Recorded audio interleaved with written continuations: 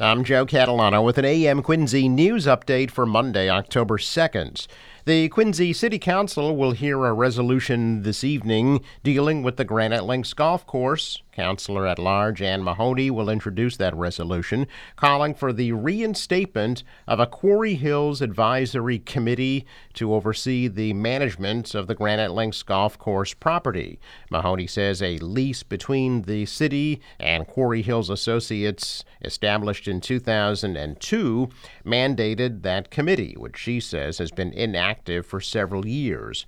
Mahoney says the committee should include at least 4 members of the Quarry Hills Citizens Advocates, as well as neighbors, representatives from the Quincy Parks Department, Quarry Hills Association, a representative from the City Council, and Mayor's Office. Mahoney says the committee could hold public meetings, have audit rights, plan review, operational collaboration with Quarry Hills Associates, financial oversight, and act as the alternate resolution board.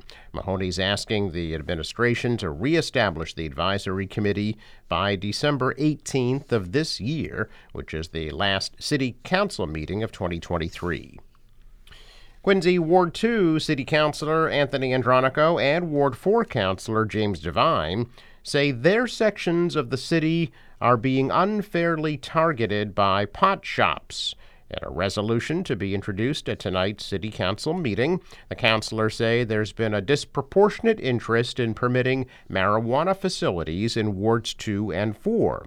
The resolution states that no marijuana establishment should be located within 1,500 feet of any residential district or 500 feet of places such as schools, playgrounds, and public transportation, making it difficult to identify sites for pot shops. The city councilors say there should be amendments to the current zoning to allow for more equitable distribution of pot shops across the city. Currently, there is a recreational pot shop at the Four River Rotary. Another one was just approved for Liberty Street, and a medical marijuana dispensary is located on Braschuti Drive. There may also be a proposal for another pot shop on Brook Road coming up soon.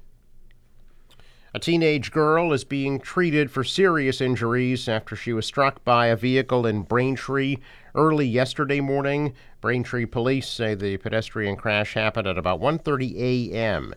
on Washington Street near the intersection of Milton Road and the Braintree Highlands. The girl was transported to an area hospital. The full extent of her injuries is unknown, but police said she is currently in stable condition. Police said the driver involved in the crash remained on scene and that they showed no signs of impairment. The Braintree Police is investigating the crash and receiving assistance from the Norfolk County DA's office, State Police Collision Analysis and Reconstruction Section. Former Boston Red Sox pitcher, special assistant, and broadcaster Tim Wakefield has died. Yesterday, he was 57 years old. Wakefield was a 2-time World Series champion, helping the Red Sox break the curse in 2004 and winning it all again in 2007. The Red Sox Hall of Famer spent 29 years in Boston's organization and was the honorary chairman of the Red Sox Foundation. His death comes less than a week after ex-teammate Curt Schilling revealed without permission on a podcast that Wakefield had brain cancer. The Red Sox later confirmed an illness but did not elaborate, saying Wakefield had requested privacy.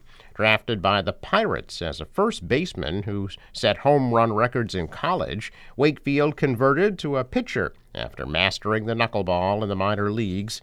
Went on to win 200 major league games, including 186 with the Red Sox, behind only Cy Young and Roger Clemens in franchise history.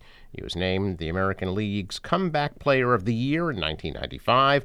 His first season with the Sox was a 2009 All-Star with Boston and was inducted into the Red Sox Hall of Fame in 2016. The knuckleballer was also an 8-time nominee for the Roberto Clemente Award that goes to a ballplayer for exemplary sportsmanship and community involvement, winning it in 2010. After retiring, he became an analyst for Red Sox broadcasts and remained active in the team's charities.